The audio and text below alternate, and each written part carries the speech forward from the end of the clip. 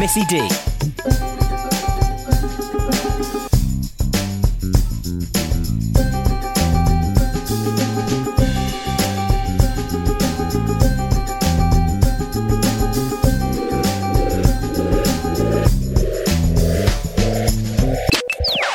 Missy D. She's so talented, you know. Mm-hmm.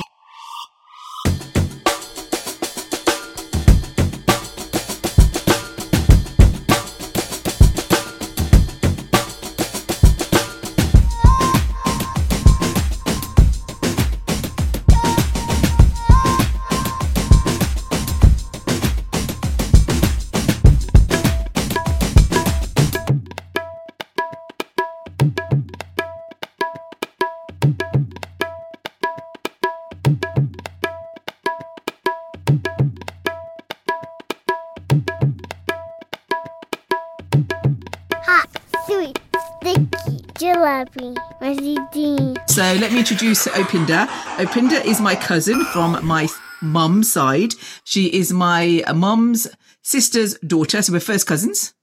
Mm-hmm. And I've always proudly gone around and said, you know what? You might be all my cousins, but I am the queen bee because I am the oldest of all of you. And I've always said that since we were kids, right? So, always. So I'm the eldest of all of our cousins. My mum has two sisters and a brother. And we're quite a lot of us, actually. I think your mum's got, you lot are four. We're three. The other Masi, she's got three. And then Mama G has two. Yeah. I think there's like 15 or something. Two daughters. A lot of us. So on my mum's side, I'm the eldest of all the grandchildren. And you're kind of like, you're a middle kind of person, aren't you? You kind of like sit in between somewhere. The second oldest of my siblings. There's four of us. There's my older sister, me, and then my brother and younger sister. Yeah. But then you've got us lot. So we're all older than you lot. So then you've got three ahead of you. Then there's your older sister. Then there's Vix. Is Vix older than you? No, Vic's younger than me. I'm the middle one in my family. Yes. Vic's my older sister's 1 year older than me. Then there's me. And then Vic came a year later. And then my younger sister came 5 years later. She was a surprise. This journal of Missy D, can I say, OP, has been going really, really well. I've been getting amazing feedback on it. And I don't know if you've heard it, but it's a journal of me. I think it's awesome. I love the way that you're just sharing with people. You make me laugh. You just like, also at the same time, there's laughter, but there's the way that you're sharing it is so real and so raw. And I think that's a gift that you have that I've always admired, actually, from way back when, because when you speak, there's something very, if I keep it real, just authentic. And a lot of people don't do that. There's too much, what's the word? I don't want to say showiness, but it's missing the authenticity. And that's what's needed right now. I've got Opinder on, or Opinder. I'm calling it OP. She calls herself Opinder. Like I said, I don't really, OP wanted to have guests on the Journal of Misty just to kind of sell people. But what I wanted to do was to bring people on that I know can help others. As you know, I have been on this healing journey, right? And I wanted to bring you on as my first guest because I always say credit's due where credit is due. You know my journey, how ill I've been. And I still remember clearly you were the first person to put me on the path of some form of healing. So I remember about 5-6 years ago, I think it's about 6 years ago, I think my mum was not here. She was in America or something, or somewhere. I don't know where she was. She was not here in England. And I remember speaking to you and you're like, cuz, you know, we've got to sort you out. And then you'd done some kind of distant healing for me. You had then got me to do some visualizations and some meditations. Prior to that, you'd already tried to do healing, but I wasn't really in that realm before, which we'll talk about. And then we started on the whole dumping thing. So from the dumping journey, which people don't even understand what dumping is, I think is mine and your special word for it, but people they call it journaling. But you call it dumping. I don't know. We'll go into why you call it dumping. So since then, you were probably my first healer. And as you know, I've got lots of healers now. I have lots of therapists, lots of healers, and they all do their thing. And I'm doing this whole EFT thing. But like you were the first person to even introduce me to healing. So I wanted to introduce you to the world as my first guest on the Journal of Missy D. So I just wanted you to tell people your story. Who are you? What do you do? How did you become a healer? Because I can remember many years ago, when I met you, you'd kind of disappeared off the radar. We'd go to Livingston. Livingston, by the way, is in California. And that's kind of, I would say, my second home, because that's where we grew up, and we'd always go to America. We'd go to Nana. We'd always stay at your house on 9th Street, 1622 9th Street, was it? It was blue. I'm sure it was blue and white, the house. Yeah. So we grew up together. Then all of a sudden, Opie disappeared. And then Opie would come back. It's like, where's Opie? She's gone to Colorado. And then Opie's gone to Pismo somewhere. And then you'd see little slices of you. And the more and more you'd kind of gone away, you come back and all of a sudden you become this like, oh, I do breath work, I do healing. And we're like, what the beep is she on about? Because we were just like, healing hadn't touched us. We didn't understand it. And at one point we were told that you were in a sect and you'd joined some cult. And we were going, well, maybe because she's gone all weird on us.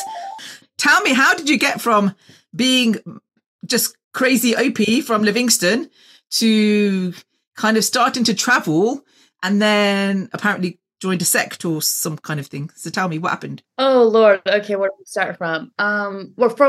I think where I should start from is Livingston. Like you said, that's where it all started, where you lived for a short period of time.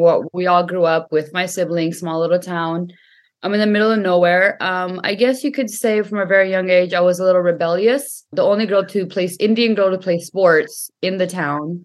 Oh. Remember having conversations with my dad. Yeah, no other Indian girl had played sports. I wanted to do track in the 5th grade. It's different from England grading, but I think that's when you're like, I don't know, 10 or 12. Of course, first my dad was like, no. And then I said, well, Dad, I can be like all the other Indian girls and go behind your back, or you can let me play sports. We had a conversation and my dad let me. So that was my way of getting out of the house, actually, because there was all this drama going on at home. We'll get into later, which, my mom's parents. As you do with Indian families, same old. Families, always, something going on. So little did I know at that time, but now hindsight, getting into sports was my outlet. That led me into getting into, what else I did? Volleyball, basketball, softball. That was my sanctuary. That kept me sane growing up. But then come high school, you do what most Indian girls aren't supposed to do. I had a boyfriend. So I'm trying to give you the short. I know you were the naughty one, naughty. You're not supposed to have a boyfriend. That propelled me having to stop sports. My mom walked into the gym. What are you doing? You need to get, leave. Yeah. So that's kind of just a little bit of high school background. Oh, and then the whole family, actually, it was just insane how it happened. I dated the guy, then we stopped dating, which I don't know if you know this part, but I was a senior in high school. I started dating again, and I literally swear to God, no, we talked for like a week or two on the phone. And then we actually went on our first date. And I used to tell my parents I was we used to work at Taco Bell, which obviously I wasn't there. Yeah. And my brother, go figure, calls Taco Bell after years of working there. He calls and was like, oh, can Opie bring me home a burrito? And there was a new manager on site, and the manager's like, all the other managers covered for me. This manager, I'm just going to be fully transparent here, but the manager's like, she left at 6:00. And this is like 6:00 at night. It's like, propelled into, where is Opie? Why isn't she home? Me staying out. That catapulted. Before I knew it, I was supposed to be getting married. It was like this whole thing. But they didn't like him because he was this is interesting. We grew up Sikh. Sikhs, you're not supposed to have a caste system, was my understanding growing up. But of course, everybody was a little hypocritical. Oh, he's not the same caste and this and that. So it blew out way out of proportion. But there was this desire in me. I wasn't like, oh my God, I love this guy. I'm going to spend the rest of my life with him. But my rebellious side was like, I don't care if he's black, blue, yellow, pink, or green. If I love him, I'm going to marry him. My uncle didn't Where like was I in all this drama? I don't remember that, but carry on. You were in England. So that's a little bit of the background. But what ended up happening from there is that's leading me to where I've been, because that led me, after graduating high school, I moved with my best friend to San Jose. So a different part. Ah, okay. With my friend. That was my first departure from Livingston, because there was so much drama still going on in the house. And what did your parents have to say about that? Oh, my dad didn't talk to me for years. My my mom didn't like the fact that this whole thing was happening. So I'm keeping this on the short part, but she was still there for me. My older sister was still there for me. My younger sister was still there for me. My dad and my brother and the rest of my family pretty much disowned me. It was like, you brought shame to the family, my dad's parents. That's interesting. Yeah. So they did, but that propelled me to my first move away from a small town in Livingston. I had, I think, $80 in my pockets and a box of clothes and a little teddy bear. And I moved with her to San Jose with her best friend. And I slept on the floor while I shared a room with her. And I just got a job at Payless Shoe Store and started working. And that was 2 months I was there. To make it short, that's what started the journey. So how old were you then? I was 17 and a half, 18. 17 and a half. So you still haven't gone into you haven't started your healing journey here. Okay. So you just, OP becomes a rebel, decides you're going to leave home. Dad don't talk to her, gone. 17 and a half.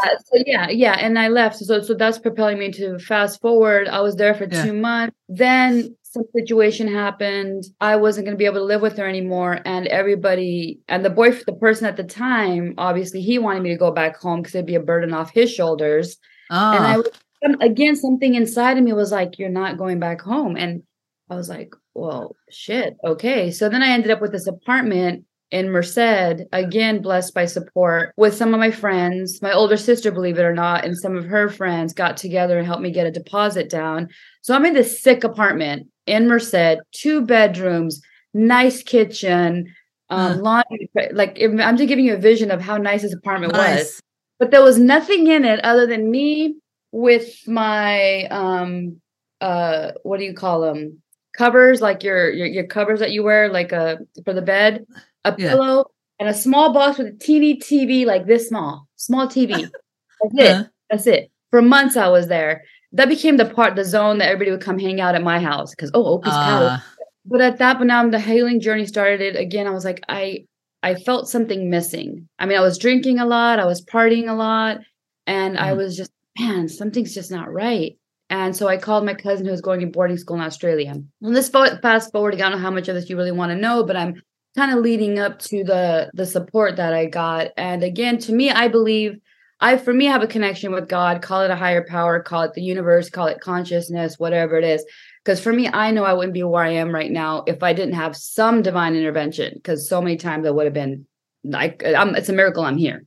But then I'm there. So I call my cousin in Australia, tell her what's going on. She calls my uncle who lives in this place called Marin. He steps in because I'm like, I something's got to change. I'm like suffocating here. I'm like literally suffocating. I don't know how many people have had that, like something's got to change. I just don't know what to do or how to do it. Right. And then, so that was my point, my breaking point. So he came, had a conversation with my mom. Again, I'm making this short. He came, had a conversation with my mom. Well, first of all, he called me and then he asked me what's going on. And he said, before you speak, I just want to, I'm going to tell you something. He goes, you have to tell me the truth. Do not lie to me about anything. I want to hear the whole truth. Mm-hmm. So I gave him the whole truth about the boyfriend thing, about moving, about everything, everything. I told him the whole truth. Yeah. And the first words out of his mouth were, I'm proud of you. And that just shocked me. And made me cry. I was like, what? You're proud of me? Everybody's been telling me I'm like insane. Like he's like, for what you've done, a lot of Indian guys wouldn't even have the courage to do what you've done. And you've stepped outside of something. And that's not easy to do. That's why he said that to me. And that was like, oh, does that make sense? I was like, oh shit. Mm-hmm. But he came, he talked to my mom. He told my mom, look, I'm gonna take Bindi. That's what he called me at the time. Mm-hmm. And my older sister was there, I believe, and my younger sister was there. And he came, he looked at the apartment. He told her basically, if I take her, I'm gonna pretty much take her, and you're not gonna see her for a year. And his agreement was with me. I couldn't tell anybody where I was going, and I'd basically be giving up the life that I had. And my mom said, okay, just take her, because my mom wanted me to be safe and okay. Yeah. And so I moved, which is only like 3 hours away. But I didn't tell the guy, any of my close friends, where I was going, because that was what I agreed to. And I'm so glad I listened, because that was my saving grace. Otherwise, I would have still been corded in to the past, to the people. So I left and I moved with him.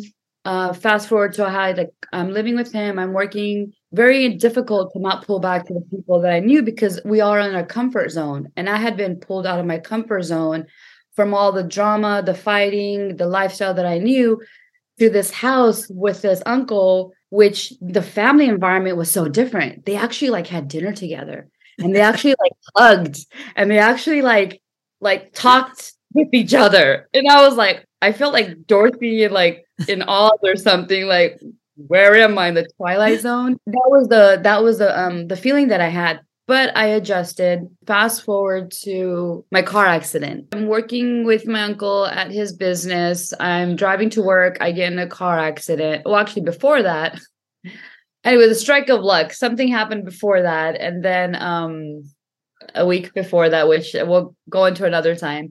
But I'm going to work. I get in a car accident. That was, I guess, my first wake up call. I was in a car accident going to work. Just to give you a description of how you're driving on the highway. A car stops in front of me. In order to avoid hitting the car, I lose control of my car. You know how there's usually a hill on the side of the freeways? Yeah. My car went up the hill, flipped over 3 times, and ended up facing this way. Cars are going this way. Yeah. And here in California, you have like a line where you pull over, for safety or whatever. My car literally was right before that white line. If I had been over 3 or 4 feet, any oncoming car could have hit me. It didn't. Jeez. So I landed like that. The only thing that saved me was my seatbelt. If I was not wearing my seatbelt, I would not be here having a conversation at all. That's guaranteed because everything else flew out of the car. Just to give you a little background of how extreme that car accident was, they put you on and when they put you on before they put you in the ambulance, they put you on that flatboard thing. They put me on the flatboard. Oh my God, that was so painful because I had a bump forming in the back of my head, but they do it so tight and they can't loosen it. So imagine a bump forming on your head and there's pressure on it. That was excruciating. So I had the car accident. My back was totally messed up after that. I felt like I was hit in a car, with a truck, which I literally was because I flipped over. I was awake the whole time, so forth. What really hit me after the car accident was when my mom came to visit. So much pain in my body. I'd never experienced that much pain in my life. My mom came to visit. We went to look at the car. Saw the car was totally mutilated. Wow. Front windshield completely gone, the side window completely gone.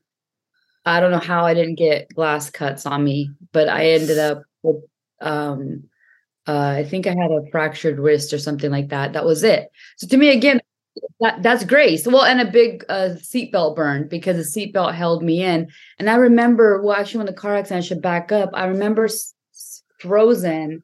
And my hand was on my left shoulder, on my knee, and I couldn't breathe. I felt like that was going to be my last breath. It was like, I had the wind knocked out of me, but the first person to pull over turned out to be a firefighter off duty who was able to talk me through staying calm. And I'm mentioning these key points because to me, that's whatever you want to call it. Like I call them earth angels, the angels above that you cannot see. That was one of them because what are the chances he was off duty? He stopped by him, whatever you want to call it, but he helped me through that moment. But I saw the car. That's when I was like, I just started crying and I'm like, shit. I had no experience of healing or anything. All I knew was this voice in my heart was like, okay, God, I must be here for a reason. There must be a purpose for my life because if there wasn't, I would be dead. That's just point blank. And plus, I was going to say, like you said, you're a big God believer, and your mom's a massive God believer, and our nanny that we were talking about and stuff. So maybe your, faith came into play, and God saved you. And yeah. And to each their own. I say, it's very interesting. Some people like the word God is hard. I had an issue with the word God for a long time myself. So I call it a higher power. I call it, whatever resonates with another person, the universe, whatever it is, it's important that, not important, but however you feel, right? And like for some people it's consciousness, and that's what it is. Different. I call it now. I call it consciousness. Before, Yeah. I'd call it the universe. But I've got a massive problem with God, and I've talked about that in one of my episodes. So yeah, I don't really believe in God, but I always say God is within you. God is within you, and that irks a lot of people. In fact, one of our close family members, she was like, "Oh my God, how can you say that you are God?" I'm like, I am God because God is within us, doing a good deed, being a good person. Is God. How are you running? How are you running as a human being? Everything's functioning in your body. You're not doing it. You are doing it as in like you're making it function. There's something within you, but it's a long story, but you carry on with yours. That's it. No, but that's another topic we can talk about next time, maybe on another podcast, because it's an interesting conversation to have, because there's a lot of, I think a lot of wounding, a lot of concepts, and a lot of beliefs about that, because, some people call it the creator. And if the creator creates everything, then how can the creator, and the creator is a part of everything, how can it not be in you? But a lot of people get triggered by that because of whatever concepts they have and so forth. Because they put that creator onto a pedestal. So the creator, my question is, who created the creator? If there is a God, who created God? Yeah. And so that's a concept. And I do my best. Well, I do believe, I think it comes from Guru Nanak, if it's correct, which I really resonate with, is to respect all faiths. Yes. Everybody has a different belief. Everybody, different faiths, different ways, different walks of life. It all ends up going to the one place, whatever it is. It's not my job to judge or condemn what somebody believes. If it's bringing you peace in your heart and it's helping you connect to yourself, to a higher power, to whatever, hey, more kudos to you. I'm not. Yeah, exactly. That's exactly what I say. Respect others. It's their belief, but sometimes there's nothing wrong with being vocal with what your belief is, I guess, as long as you respect others. Yeah, and then when you're vocal with your beliefs and how you feel, people are not going to like it, and some people are going to like it, but that's their issue. Social conditioning at its best, really, and trying to control people. Two things that are big in my life. I hate control and I hate social conditioning. Same to same, really. I think that's the same thing, really, isn't it? Social conditioning and controlling. Yeah, it comes into the same. It's all connected. But like you said, it's a whole new topic. New topic. So, okay. So that's bloody, I didn't even know that about you. So you're alive and you could have been dead. Wow. So then what happened? So that's the reason I kind of emphasize that. That's what opened up. That happened. So I'm in pain. I can't work out. I can't part of my life isn't the same anymore. Literally shooting pain up my back every time I walk upstairs. And 6 months down the line, I didn't get any healing done after my car accident. I didn't know anything about it. I was like, whatever. And then, granted, I'm only 19 at this point. Walking up the hill to go back to my uncle's house, so forth. And then finally go see a chiropractor. And again, when I speak to me, I respect all healing modalities. I think everybody in this, there's something for everybody. So for some people, it's a chiropractor, some people it's an acupuncture, some people it's a medical doctor, some people, whatever it is, you got to find what works with you and with your body type and who you are. Because what works for one person may not work for another person. And we have to respect that, and give that space. So I just want to preface that. So I went to a chiropractor. She did some work with me. I ended up being still in pain.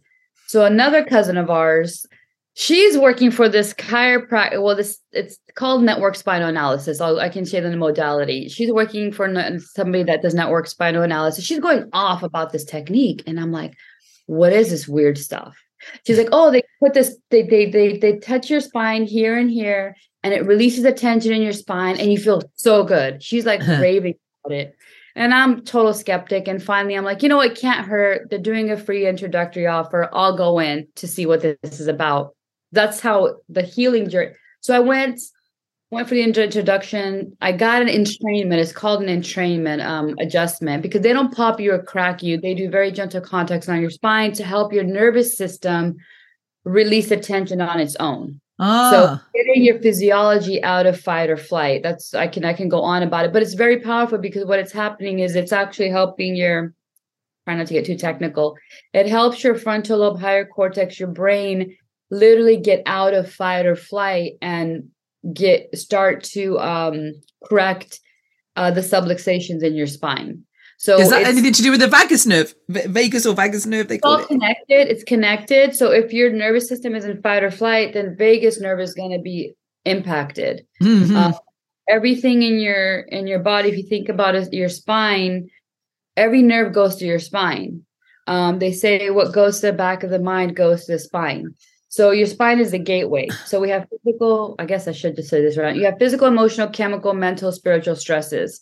Okay. So our brains, thousands of years ago, I like using this analogy. Maybe it'll be simple for people and help them understand. Because for those that don't know what fight or flight is, if there's a tiger in the jungle, thousands of years ago, there's a tiger in the jungle chasing you down. Your body is going to go into something called fight or flight. Do I stay and fight this tiger, or am I going to flight? So literally what happens is your spine elongates, your blood starts running, heartbeat starts going fast, so forth. You have all these physiological responses. Tiger's gone, your body gets out of that, and you take a deep breath, you sigh, you're relaxed, right? Now that tiger is life. You have work, you have relationships, you have all this stuff, but our brains still respond like there's a real tiger. So we're in a constant state of fight or flight. So that's where these other healing modalities that I'll mention come in, where not my job, I support people in getting out of that and getting into their normal state, out of fight or flight, and not run the undercurrent of, oh shit, when's the shoe going to drop? Oh shit, when's the next thing going to happen? Oh shit, oh shit, oh shit. And that will accumulate to a lot of things going on in the body. So that's so I started the NSA, going back to that. I went in for my first appointment. I felt this pressure release in my spine. And that I was like, okay, then I went back for a second appointment. Now, for me, it didn't make any sense logically. I had no concept, but I was like, oh I feel better. That's all that mattered to me. That's all that mattered was I feel better. Started care there. 2 months later, my cousin was going to stop working there. I'm working at the Symphony Hall, going to college for a psychology degree, for my psychology, whatever you want to call it, degree. Change courses. The woman asked me, hey, do you want to work here? So I started working as a network spinal analysis chiropractic assistant. Did that for a couple of years and contemplated becoming a network chiropractor, but I just couldn't stand myself being in chiropractic school. Dr. Donald Epstein created something called somato-respiratory integration, the 12 stages of healing. It was working with the spine and the nervous system, but from a different approach. And that resonated with me. So I started going to workshops and seminars to become a practitioner for that. Right. So that was the beginning of my, it was the equivalent of becoming a chiropractor, but different because I didn't go to school for it. And I'm not a doctor. I don't claim to be a doctor. I'm not here to fix people. That's not what I do. Just help people remember what's already in them and give them tools. That's the short version of it. So that's what happened. And that led to the whole meditation thing. So I think that was a gateway. Right. That was a gateway of what happened. So I'm working there for a couple of years. People are coming in that do this particular meditation, and I'm like, whatever. I'm not ready for it. I really believe, like you said, you weren't ready when I was talking about it. It's not. And again, I'm in my 20s in this relationship with a different person. Been with the person for about 4 or 5 years. Family approved of this person, so forth. But again, this empty feeling, like, something's not right. So finally, somebody asked me they're like, hey, there's an intro happening. Do you want to come to this intro? And I'm like, screw it, might as well. What's gonna hurt? So I went to this intro. God, I feel like this is going really long. I'm gonna condense this, okay? Because I feel like it's going long. I went to this intro not knowing what I was going to. They talked about this particular meditation, which I call it, at that point, it was called modern day meditation.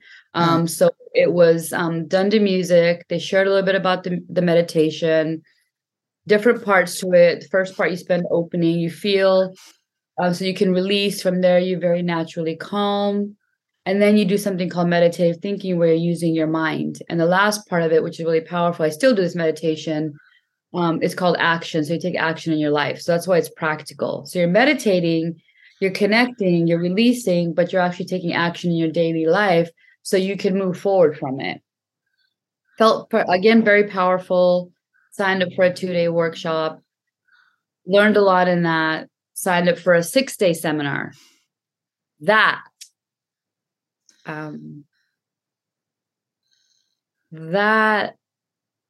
changed my life. That's where the walls came off. That's where the structure of that seminar, the support that was there, the people that were there, the container that was created for me, myself. There was other people there, but it was all about going within. That was the first time I spent time going within. There wasn't any distractions, but you did do some sharing and you did do some meditation, but I something ripped open. For the first time in my life. Yeah. So describe to me what is, not to me, but anyone listening, what is going within? Because that kind of, I have trouble with going within. Well, for me at that point, not having any context for it, it was, it's hard to go within when within is like, how do I explain this? I want to go back to how it was at that point, then I'll bring it up to this point.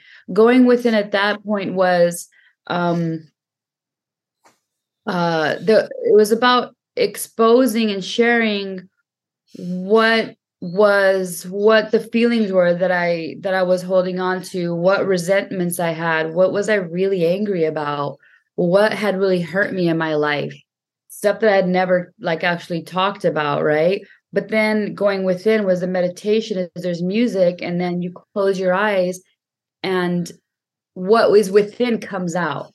The sadness, the feelings, the emotion, the anger, the wounding, the shame, the guilt, the judgments, it was just like, that's what going within was. And by going with it, for me, going within is one of the hardest things to do. There's this quote I read and I really resonate with it, is some people think climbing Mount Everest is the hardest thing to do, but actually climbing the mountain within is the hardest thing to do, because you have to dig. Because we have to go within. It's like the last place we want to do is go within. It's easier to externalize. Well, this is happening to me because of that. They did this to me. This happened. Blame game. Which is true. There's truth in what happened. But how long are we going to be to what I had to learn was, how long am I going to be a victim to what happened to me? When am I going to take my power back? And when am I going to go within and go, okay, what part of me is still angry about this situation? What part of me is still hurt by the situation? How can I heal that part of myself? How can I acknowledge that part of myself? Is that answering your question? So that's going. I was going to say it. So you're going within is exactly what I do with EFT, and that's what I learned. I don't call it going within. Obviously, you've learned that modality you just talked about. Epstein, you said his name was. Epstein is different. There's two different modalities. Dr. Donald Epstein is the one that created network spinal analysis and the 12 stages of healing. That I became a facilitator for, to help people. This is very important. I realized I didn't say this. What those two things do is they create safety. Okay. It's hard to go within if you don't have safety. So what those two things do is they create the safety within your nervous system to allow you to go within, because we have walls. How are you going to go within? Because we've spent most of our lives creating defense mechanisms. No, you can't go in there because I am protected. I have to protect myself because there's all these walls. Is that making sense? So that's one aspect of it. So when you create enough safety in your nervous system, your body can relax, your physiology can relax. The second component is a meditation, which allows you to access the emotions, the mind stuff, the story that's playing in your head that you have.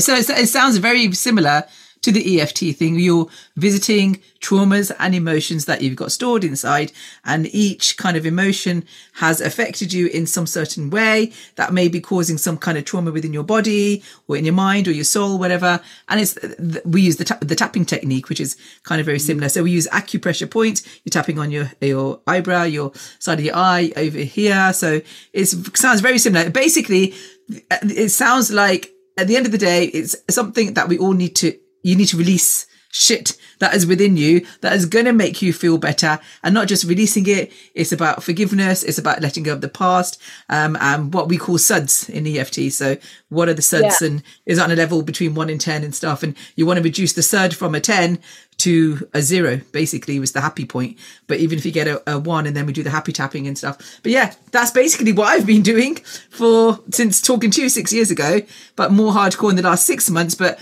I think everyone has their different way of doing that sort of healing. But it sounds like, I've never talked to you about this before, like any kind of healing, that's basically the crux of it, isn't it, really? It's about releasing all the emotions, releasing anything held within, letting down the walls. But also we have practitioners, and we give them a safe space. So it's all about staying safe within your environment, being to be able to trust the person. Ours is more tapping and talking, and it's about letting things out loud, kind of thing. So you have to let it release it from within, but also the big thing in EFT is about releasing it out of, not just saying it in your mind, but saying it out of your mouth. So, verbally saying it. Because what you're doing is you're engaging all of it. And what you said is important. There's different healing modalities out there. And a lot of people, like you said, don't know how to release. Where do I start from? What do I do? Yeah. It's scary. It's hard. And a lot of the trauma, there's usually, for most people, somewhere, if somebody was just to sit and go, well, okay, if you think about a baby that comes into this world, right? They have no fear. They have no judgment. They're not scared. They don't have anything.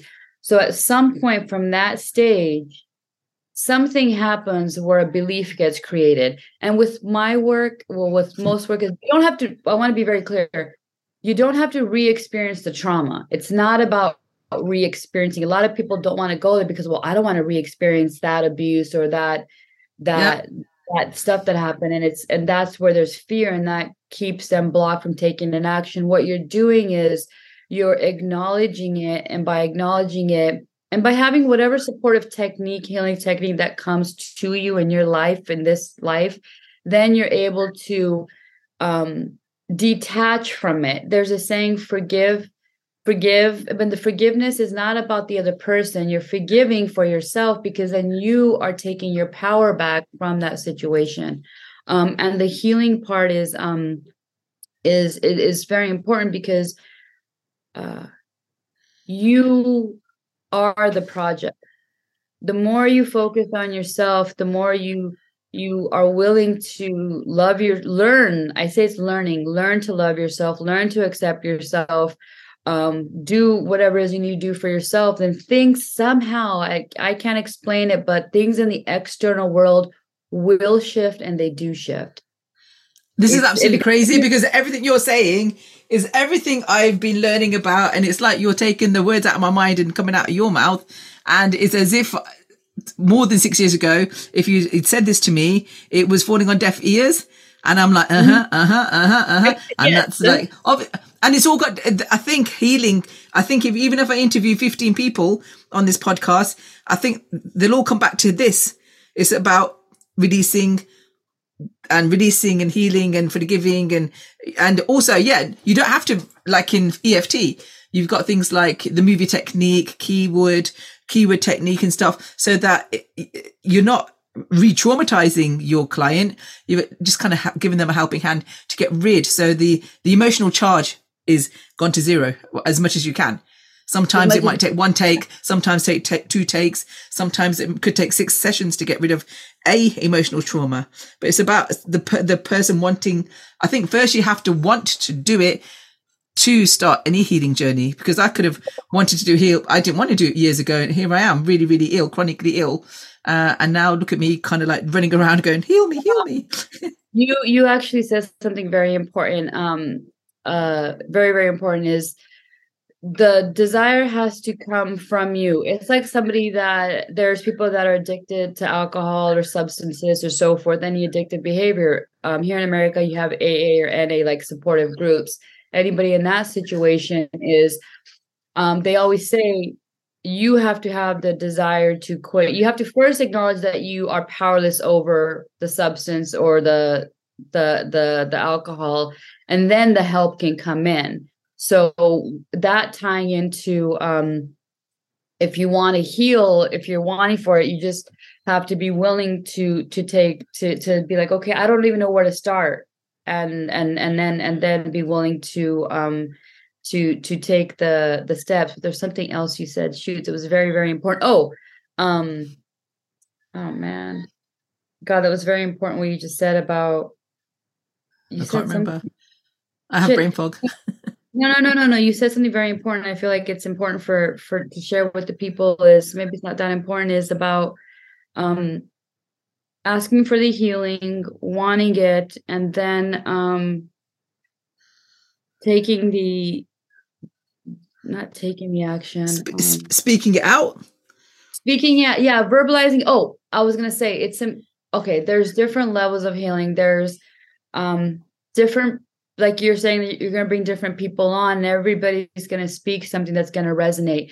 And it is about going within and releasing your emotions. So what we have, and this is all being scientifically proven. So for those that are more science-based, there's research right now out there where they're actually now solidifying how meditation helps your physiology, your biofield, the stress levels. They're actually solidifying that Reiki, which is another healing modality that I do and other practitioners do. They're actually bringing those people into surgery rooms, people that have cancer patients, I suggest for people to do their own research. So you can find the science behind it as well, because there is science happening more and more. And so there are different biofields. You have your physical, you have your emotional, you have your mental field, you have your emotional field, and then they call it the etheric field. Okay. So I want to break that down. So when we have something going on emotionally and mentally that we have not released, or we keep shoving underneath the carpet, as I call it, eventually it manifests physically.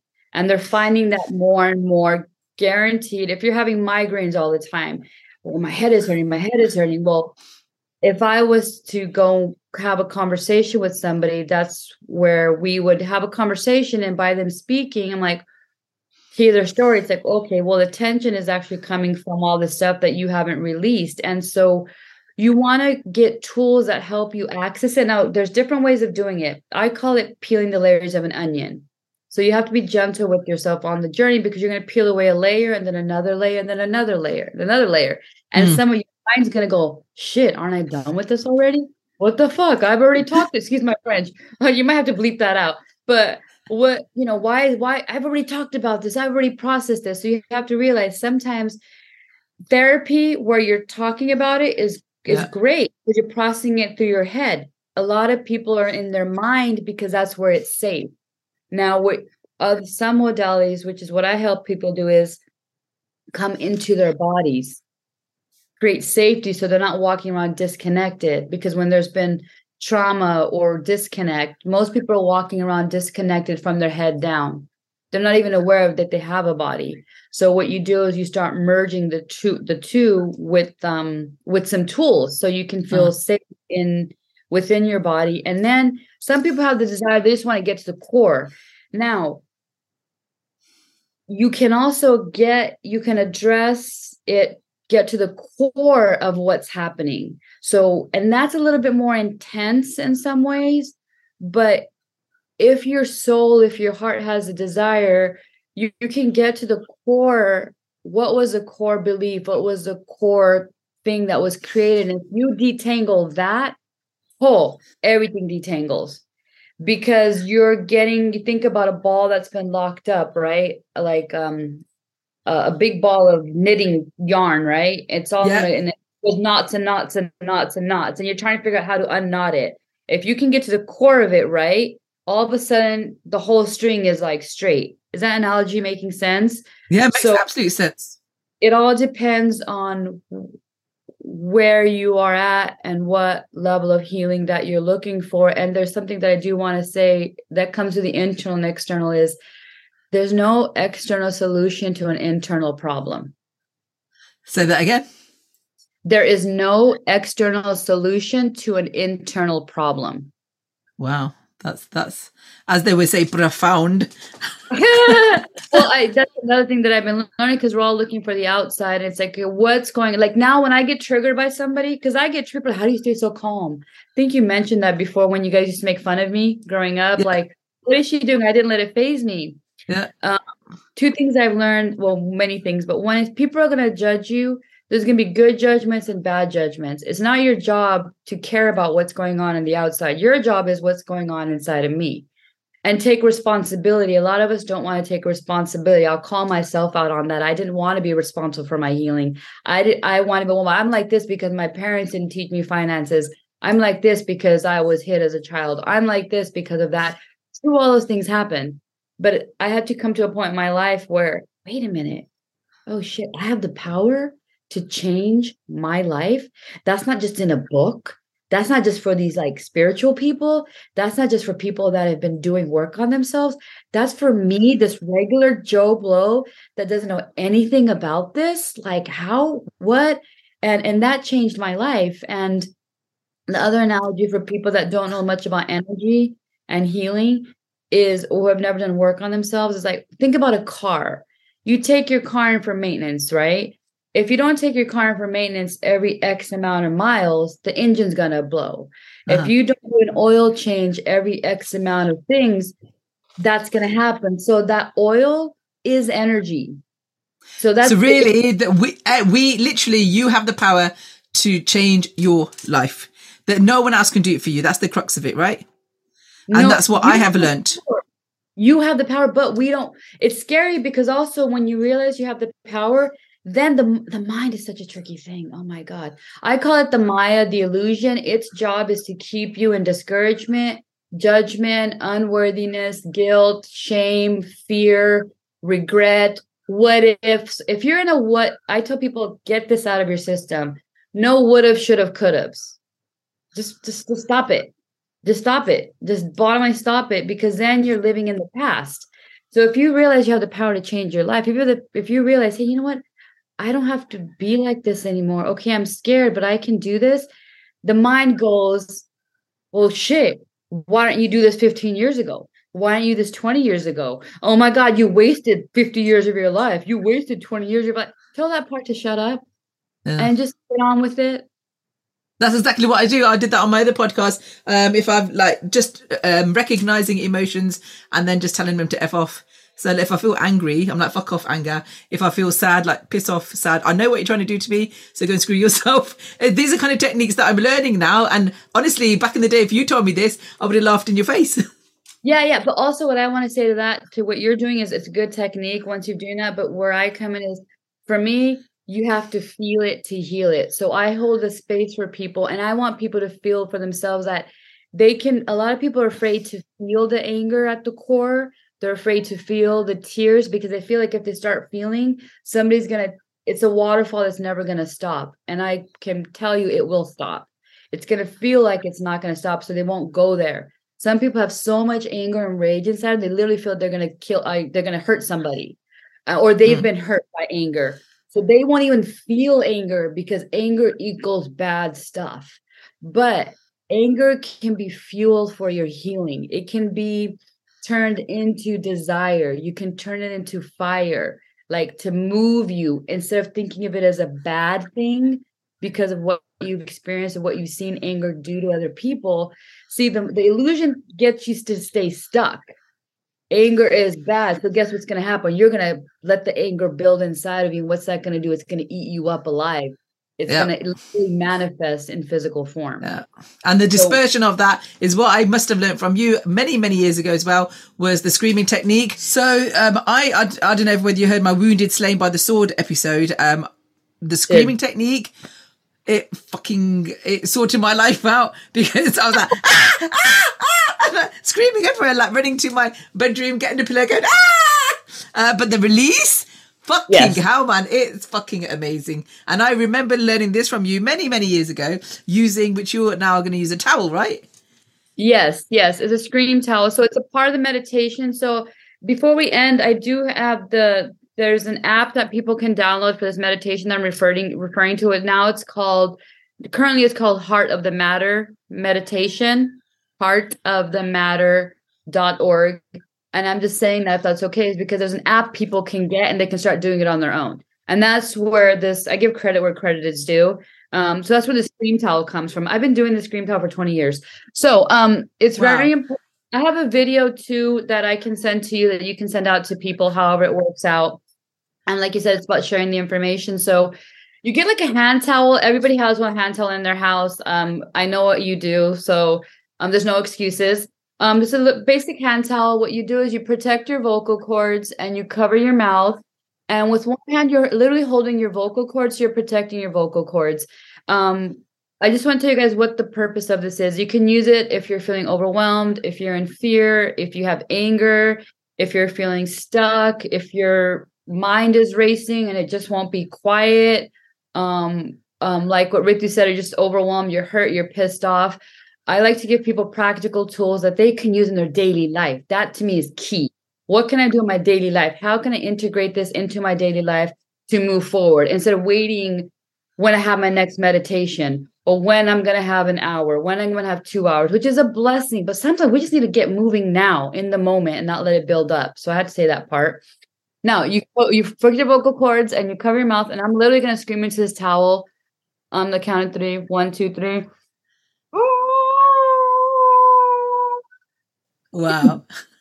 And I could feel like obviously I could see Opinder on the camera, and that was done with full force, absolutely full force. And did that feel good?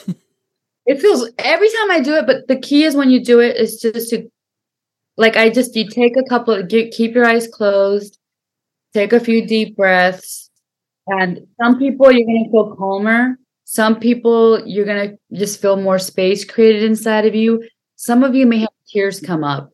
And some of you may just want to scream more. Underneath, there's this thing that I really resonate with. Underneath the anger is pain, is the sadness, is the love. Underneath the anger is the pain, is the sadness, is the love, is the longing. The longing is your heart and your soul's pull for something more. That part in your heart that knows something is missing, you just don't know what. You have everything in the world, maybe. You have a great relationship. You have a great job. You have a great career. You have amazing friends.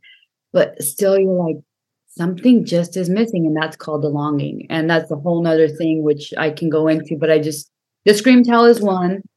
The dumping is another.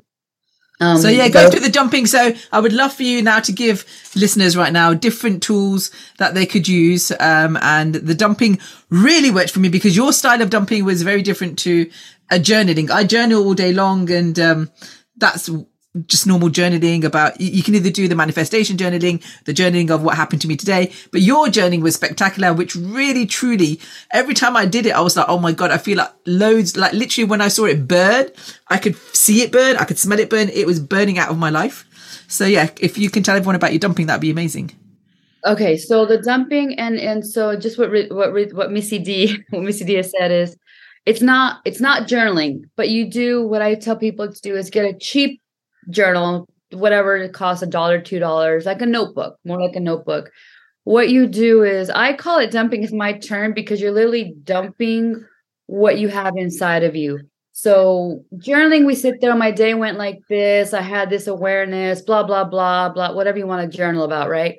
Dumping, you dump whatever's in there, whatever you're angry about, whatever you didn't get to say to your coworker, whatever you still have inside of you that you're like, man, I wish I could have said that to my mom or my dad or my ex-husband or my best friend, whoever, whatever it is.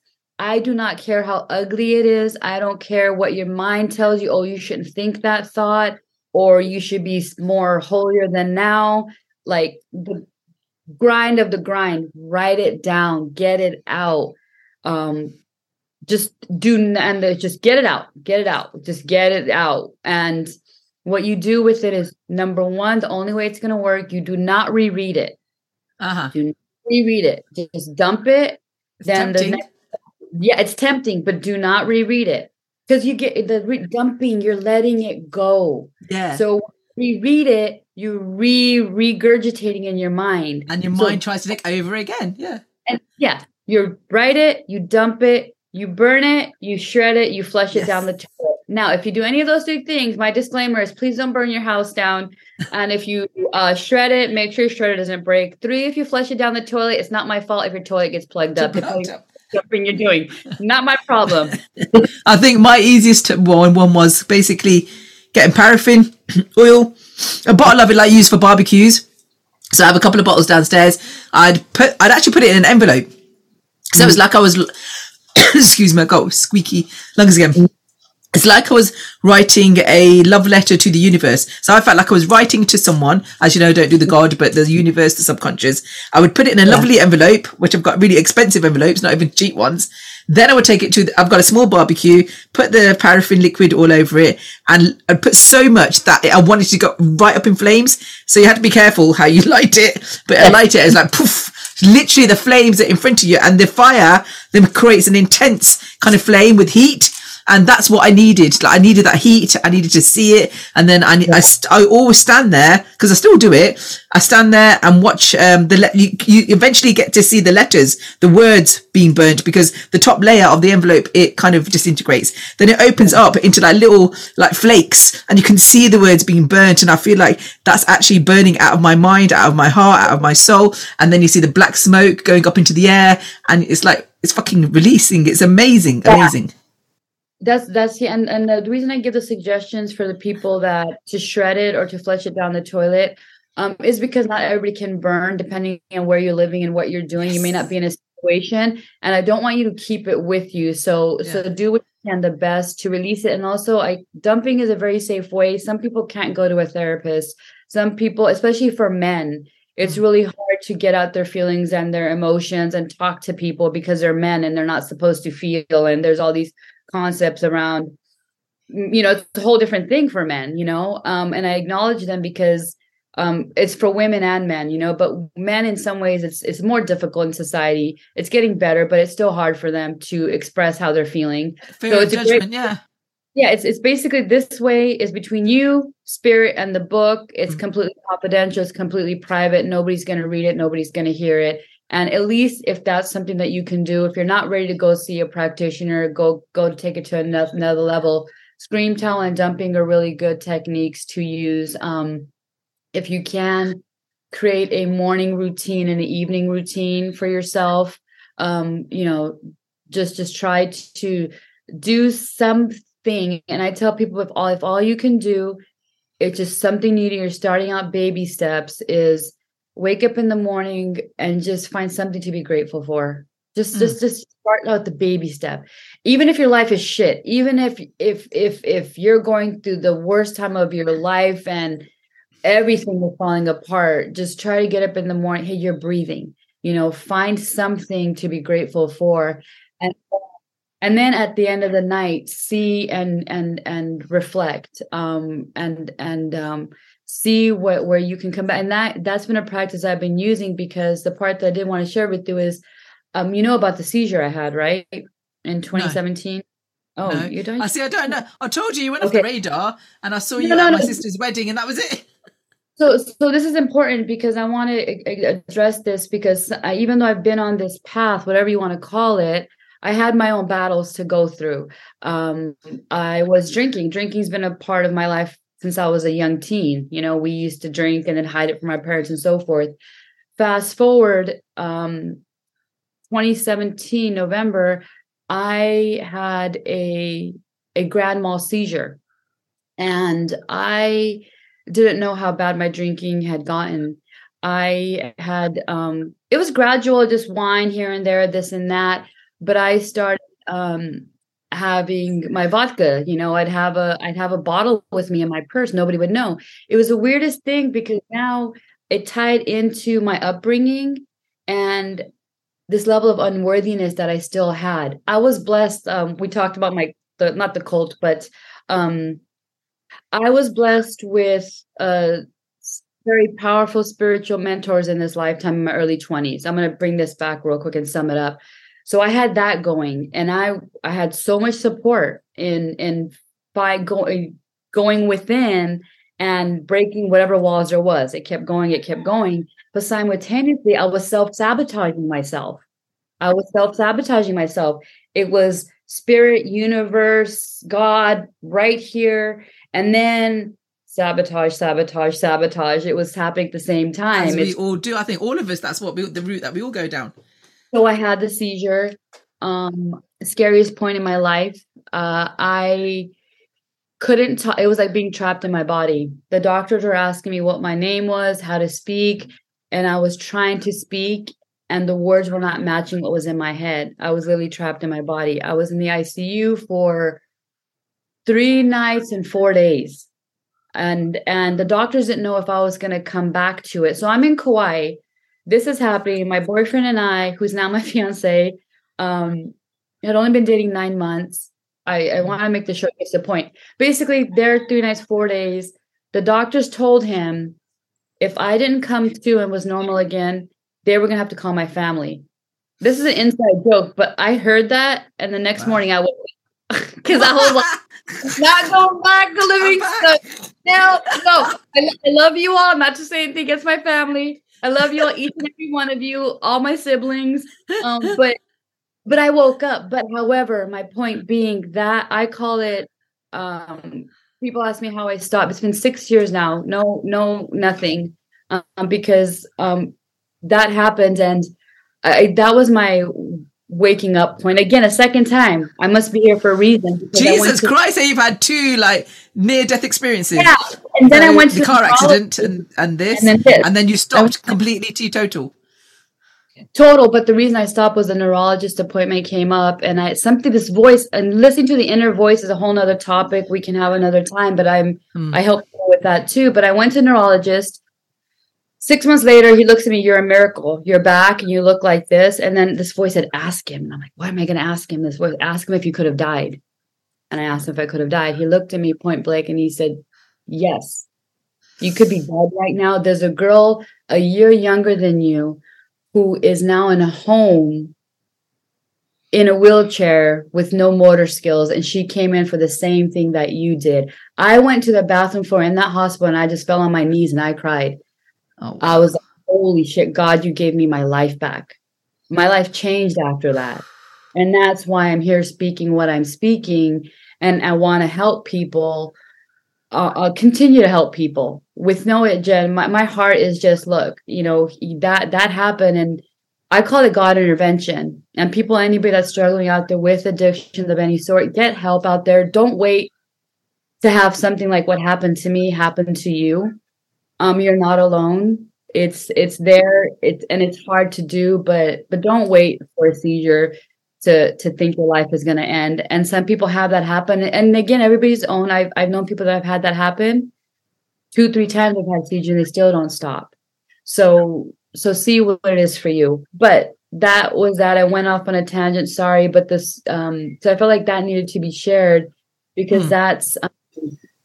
Well, I feel that 90% of people will only go down the healing route once something chronic or serious has happened, right? So I'm here healing. You know me. I was like, I've never been ill. I'm a Jata. I'm okay. I'm Punjabi. Nothing going to happen. I've got a really good immune system. All of a sudden, Mrs. D's dying.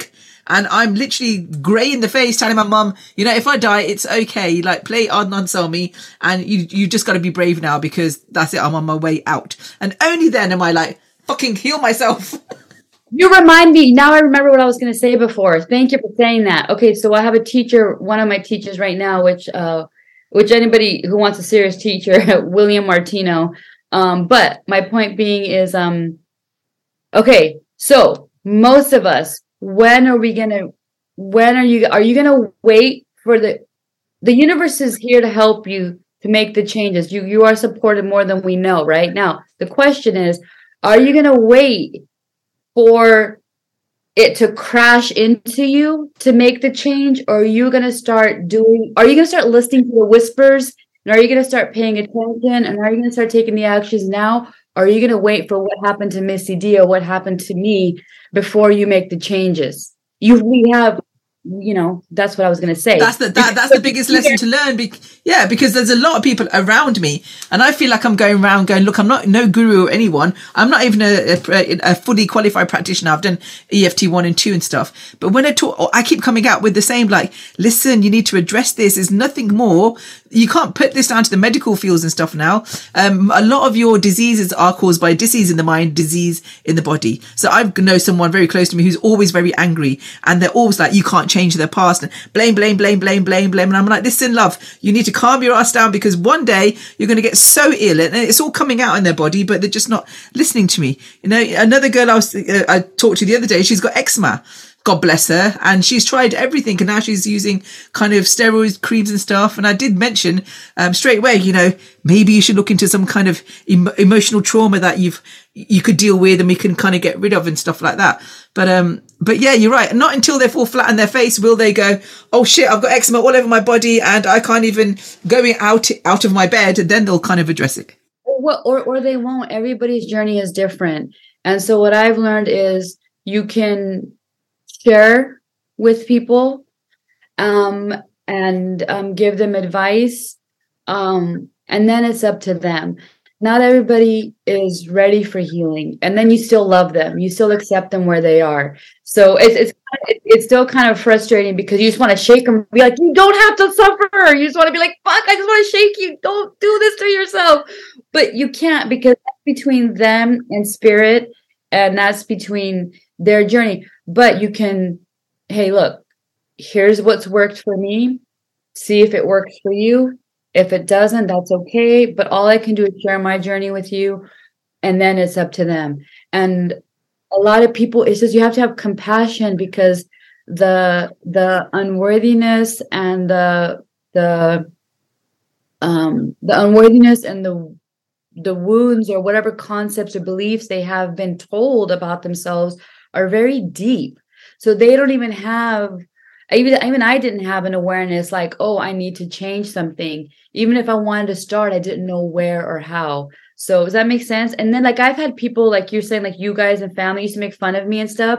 And then when I first started doing that work, I would want to shake everybody. And then everybody, and then after a while I realized, wait a minute, what am I doing?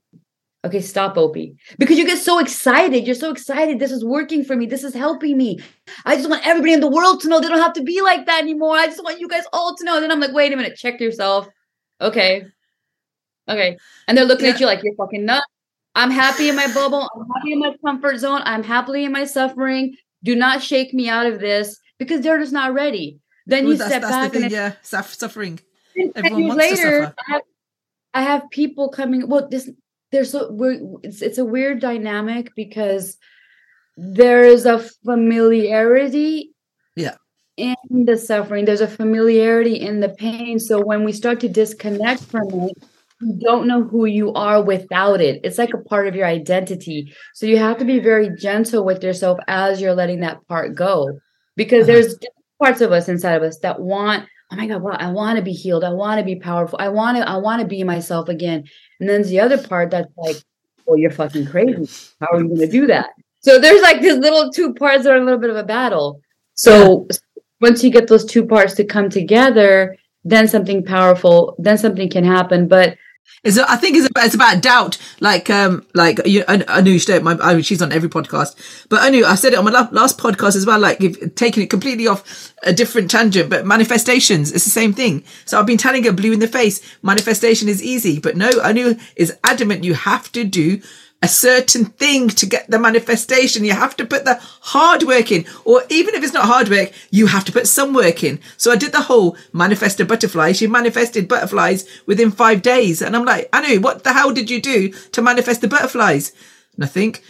Where did the butterflies come from? They were at the farm, at the zoo that I went to. But did you tell the zookeeper to put the butterflies there for you to see? No, I didn't. So what did you do? All I asked you to do was think about manifesting a bloody butterfly. And 5 days later, because she desperately wanted her to believe, probably, she manifested the goddamn butterflies, So it's about belief. It's about belief. It's about belief and trust and being gentle with yourself. You have to learn when you're starting on this journey. I have to keep saying, be gentle. Give yourself the same love and compassion that you would to, and some of you may not have experienced this growing up, depending on your upbringing, but the way a loving mother gives her child. You know, you're gentle with the child when the child is learning how to do something. So basically, the love and the stuff that you're seeking from outside, give that to yourself. But compassion is what I found is compassion is one of the biggest downfalls for a lot of people. So in EFT, we do, even though, I'm going stir crazy today and I feel really, really angry, I completely and deeply love and accept myself. There's lots and lots of people that can't say those words. I've been in a situation when I've sat with a practitioner and she's gone, I completely and deeply love him. I'm in tears going, no, I can't deeply, completely. I can't even accept myself. I can't love myself. So compassion is a really hard thing for quite a few people. So how do you get over that? How do you get to, I can be compassionate, I can love myself? Well, there's different stages to it. But what I tell people, I actually did this yesterday with when I'm doing a workshop right now. And so this person was had something come up and I said, okay, well, what advice would you give to a friend of yours in this same situation? And they're like, well, I would tell my friend, you got this, you're smart, you're powerful, you're capable, they came up with all these positive words. Okay, now you are that friend. Can you exactly? But it's easier, I guess it's easier on the external. It was, yeah, but it's, so you got to practice. So when you said, how would I tell somebody to learn to have compassion for themselves? At the beginning, you may have to use that. Okay, I would say this to that person. Okay, well, now I'm going to say it to myself. Then say, I am powerful. And he did it. I am powerful. I am loving. I am capable. And just that little bit, but he was able, he had to, at the beginning, have an external hook to bring him internal. Yeah. Does that make sense? With us, we do, suppose somehow I could love myself. Suppose somehow I could be kinder to myself. Suppose somehow I could accept myself. So even with the EFT, we don't even kind of say you must. It's like, suppose, maybe I could love myself. Maybe I could be kind. I say I'm learning to be compassionate. I'm learning to love myself. Beautiful.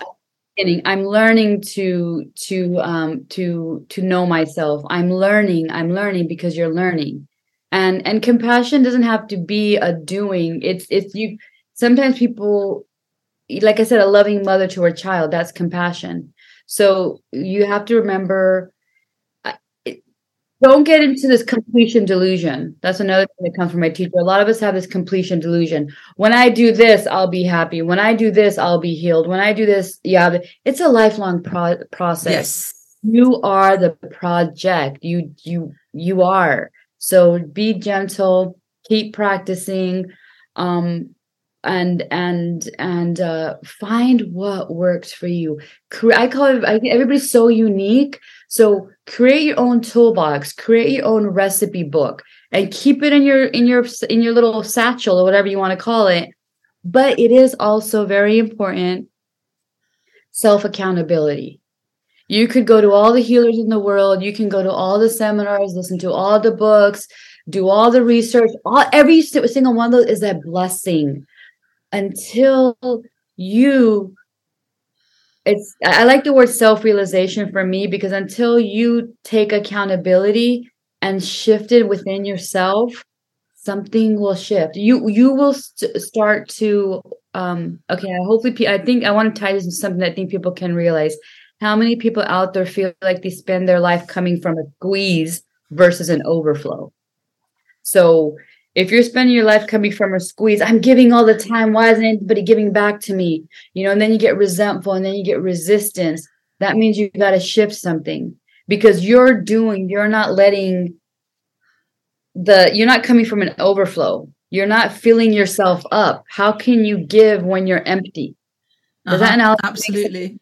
So you got to practice, or if I'm coming from a squeeze, wait, I need to shift something. What can I shift inside of me? Do I need to, when was the last time I took care of myself? And a lot of people would go work. Okay, I got to make this money. You got to get this out. I got to take care of the kids. I got to look good for this. Those are all great things to do. But when do you stop? When do you take what about you? What about you? And for those, I just want to say is something simple. People take 10 seconds 3 times out of the day. Take 10 seconds, feel your feet on the earth, look up at the sky, count to 10. If that's all you can do. Being present with those emotions, being present with the now. Mm-hmm. And I never knew that. But we're going to have to wind this up now, my beautiful cousin Opinder, because I can't record again for the fourth time. So going to have to wrap it up there. But what I can say is that you have put it beautifully that this is a lifelong process, and you do need a toolbox, and you do need to love yourself and kind of you finish this off with your wise words, because you're wiser than I am. No, I'm not wiser than anybody, but it's you are worthy of loving yourself. All that you give out to other people, start giving it to yourself and see what happens. It's going to feel weird at the beginning. People are going to call you selfish, especially those that are used to you giving. But if you think about it, the more you give to yourself when you love yourself, the more you can genuinely give to others, not because you have to or obligation or because you should or would. Then you're being authentic, you're being genuine, and you're being who you are. The genuine part of you can come out and be gentle. Check out the Heart of the Matter app. Ritu has my email information, and use a scream towel, guys. Scream towel, and I will push people. You'll see it on the website. I'll put all OP's details there. Like I said, I don't sell people on this show, but as you can see, this woman knows what she's saying, what she's doing, and she's got a mad journey that she's just shared with you. And I am full of gratitude for having you on my first ever interview here on the Journal of Missy D. So grateful to be here. And no push, no pressure. If anybody feels called, just contact Ritu. It's just, I'm here to be of service. For me, it's a service. It's that's what I'm here to do, and help people along their journey. Before I go, I wanted to also tell you that this woman, my cousin, makes the most amazing samosas in Hawaii, right? The only person in Kauai that sells Indian samosas, Indian chana rice, chicken curry. I'm the only person that does what I do. Yes, there's not one restaurant. Hawaii or just Kauai? Kauai. On Kauai. In Kauai. On the island of Kauai, she's the only. So if you ever visit Kauai in Hawaii, then you need to look up what is your catering company? Shakti Indian Cuisine. Shakti Indian Cuisine, and I think your healing is also Shakti Integrative Healing. Shakti Integrative Healing. Don't ask me how on my website. It just showed up. The food thing just happened after my seizure thing. I was told to make samosas. An old man who adopted me here, John, asked me to make samosas, and I made samosas. And my first market, I made 200 samosas. Had to break down. Somebody went and bought 2 full trays samosas sold. And everybody, can you make anything else? Can you make anything else? I'm like, bloody hell, my bibi and my nani, which are my grandparents, I was trained, you must find a good husband, doctor, lawyer, engineer. I learned to cook, and before I know it, I'm making the different dishes. And now I'm grateful. Growing very good cook. Now I'm making it turn into a little business. So I love feeding people. And to me, it's a seva. You do. Yeah, it is good. Seva. I can give away the food to people. And can I just add there, the world's biggest and probably most expensive samosas you're ever going to buy, but you're getting your money's worth, because I'm blown away how much she sells her samosas for, but we won't even go there. You're going to have to find out yourself. Do you know what, Opinder? Cuz it's been an absolute pleasure having you on, and thank you for all of your insight into, and I don't think we've covered it in this one, so we're probably going to have you back at some point, and maybe get some other guests on as well. So my stupid computer is telling me you're running out of time again. I will have to pay Zoom to have a full thing. I want to say thank you, because this is, and everybody listening, thank you so much. Bear with me if I spoke too much or I went up on tangents. This is my first ever podcast. Missy D got me out of my box. I don't promote, it's my first ever telling my story. So I'm very, very grateful and humbled by the opportunity. And if it helps anyone, my heart is in deep, deep, deep gratitude. Well, it's been a pleasure, and I shall be seeing your ass next year because you're getting married. I know, oh my God. Woohoo! So her beautiful fiance has proposed. What's his name? Anthony. Anthony. I just wanted you to say that. Anthony, and we are going to be having, hopefully, a wedding in Hawaii on the beach. In June next year. Oh, is it in June? June, yes. The dates have been set. I sent them to your mom and Anu. No. Oh shoot! Sorry, you admitted that the cherry on the top, darling, is the greatest, oldest granddaughter of them all. Oh my God. I thought Indian Wireless got through to you, like Coconut Wireless here on Kauai. No, June, that's fine because I'll be completely healed by then, and I'll be hanging out in Hawaii with you. So that'd be amazing. Oh, you know what? You can be our DJ because Anthony's a DJ, but he can't DJ our wedding, obviously. Uh-huh. So you can take over. Oh my God, awesome! Because your brother DJs too. We'll double head it, wicked. There you go. I just hired my DJs, guys. Woo! This is awesome. Thank you. D in the house. That's amazing because I haven't been on the decks for a long time, so I look forward to doing that for you. That's my gift to you. Oh, thank you. I'm so excited.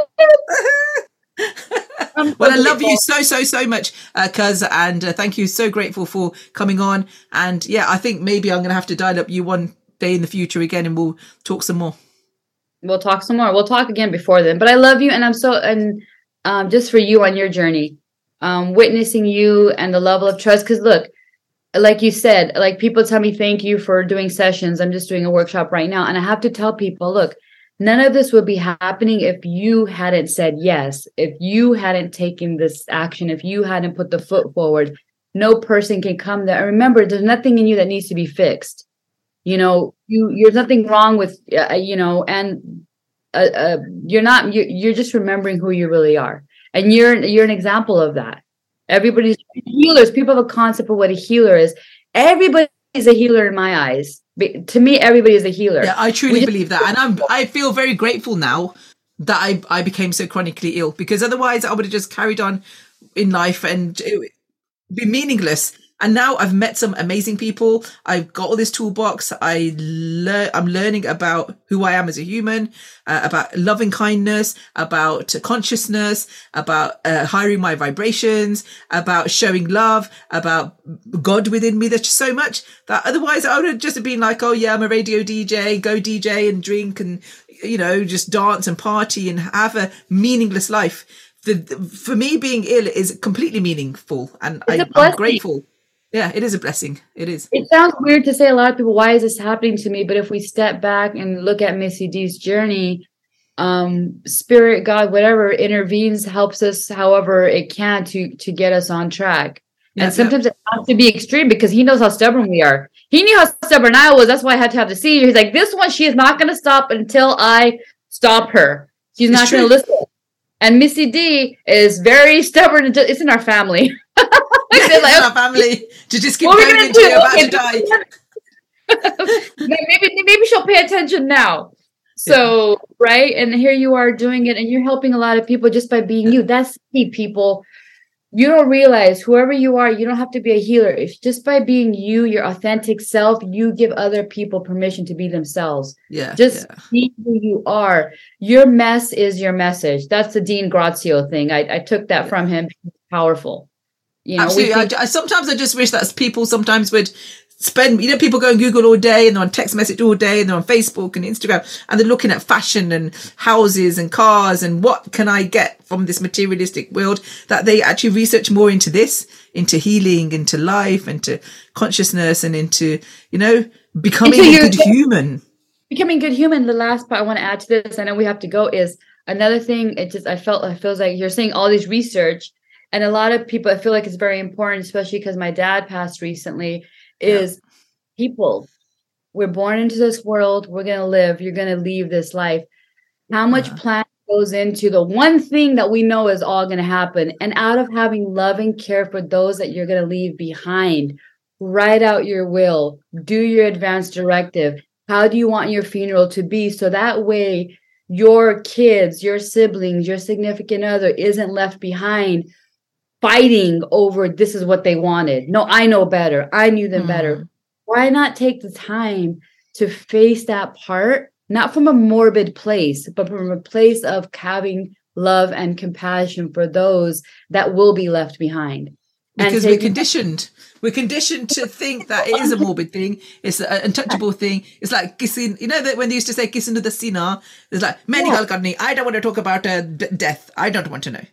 That's a selfishness in that. And I'm calling it out because there's a selfishness in that, because look, if each individual looks at people that have passed in their life and how much, I don't know, I've witnessed it, how much arguing goes on between family members. Oh, the property this. Oh, the money this. Yeah. Oh, no, they wanted this. Oh, no, they wanted to be buried. Oh, no, they wanted to be cremated. You can cut all of that out.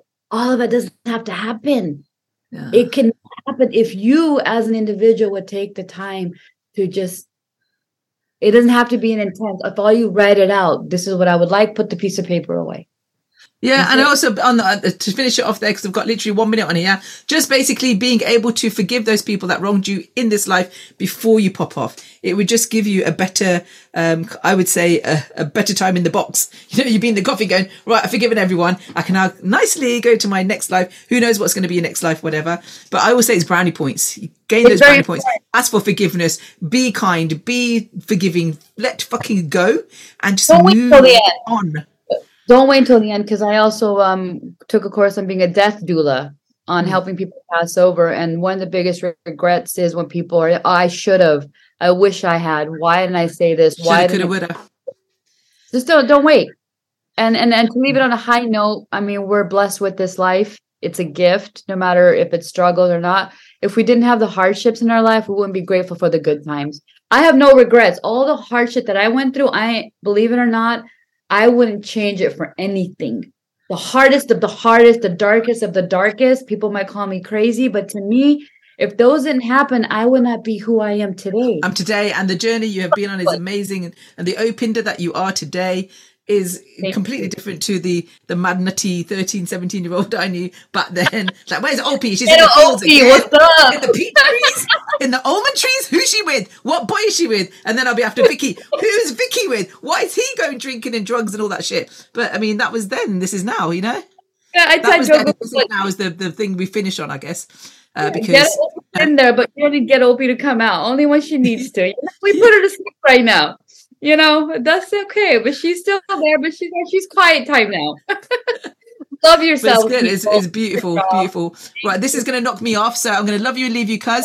And thank you so much for joining me on the Journal of Missy D 2.0, and hopefully you will help someone out there with all the beautiful information that you shared, and we'll get you back on at some point. Love you, cuz. And you, mwah. See you later. Bye. Hot, sweet, sticky, you love me, Missy D.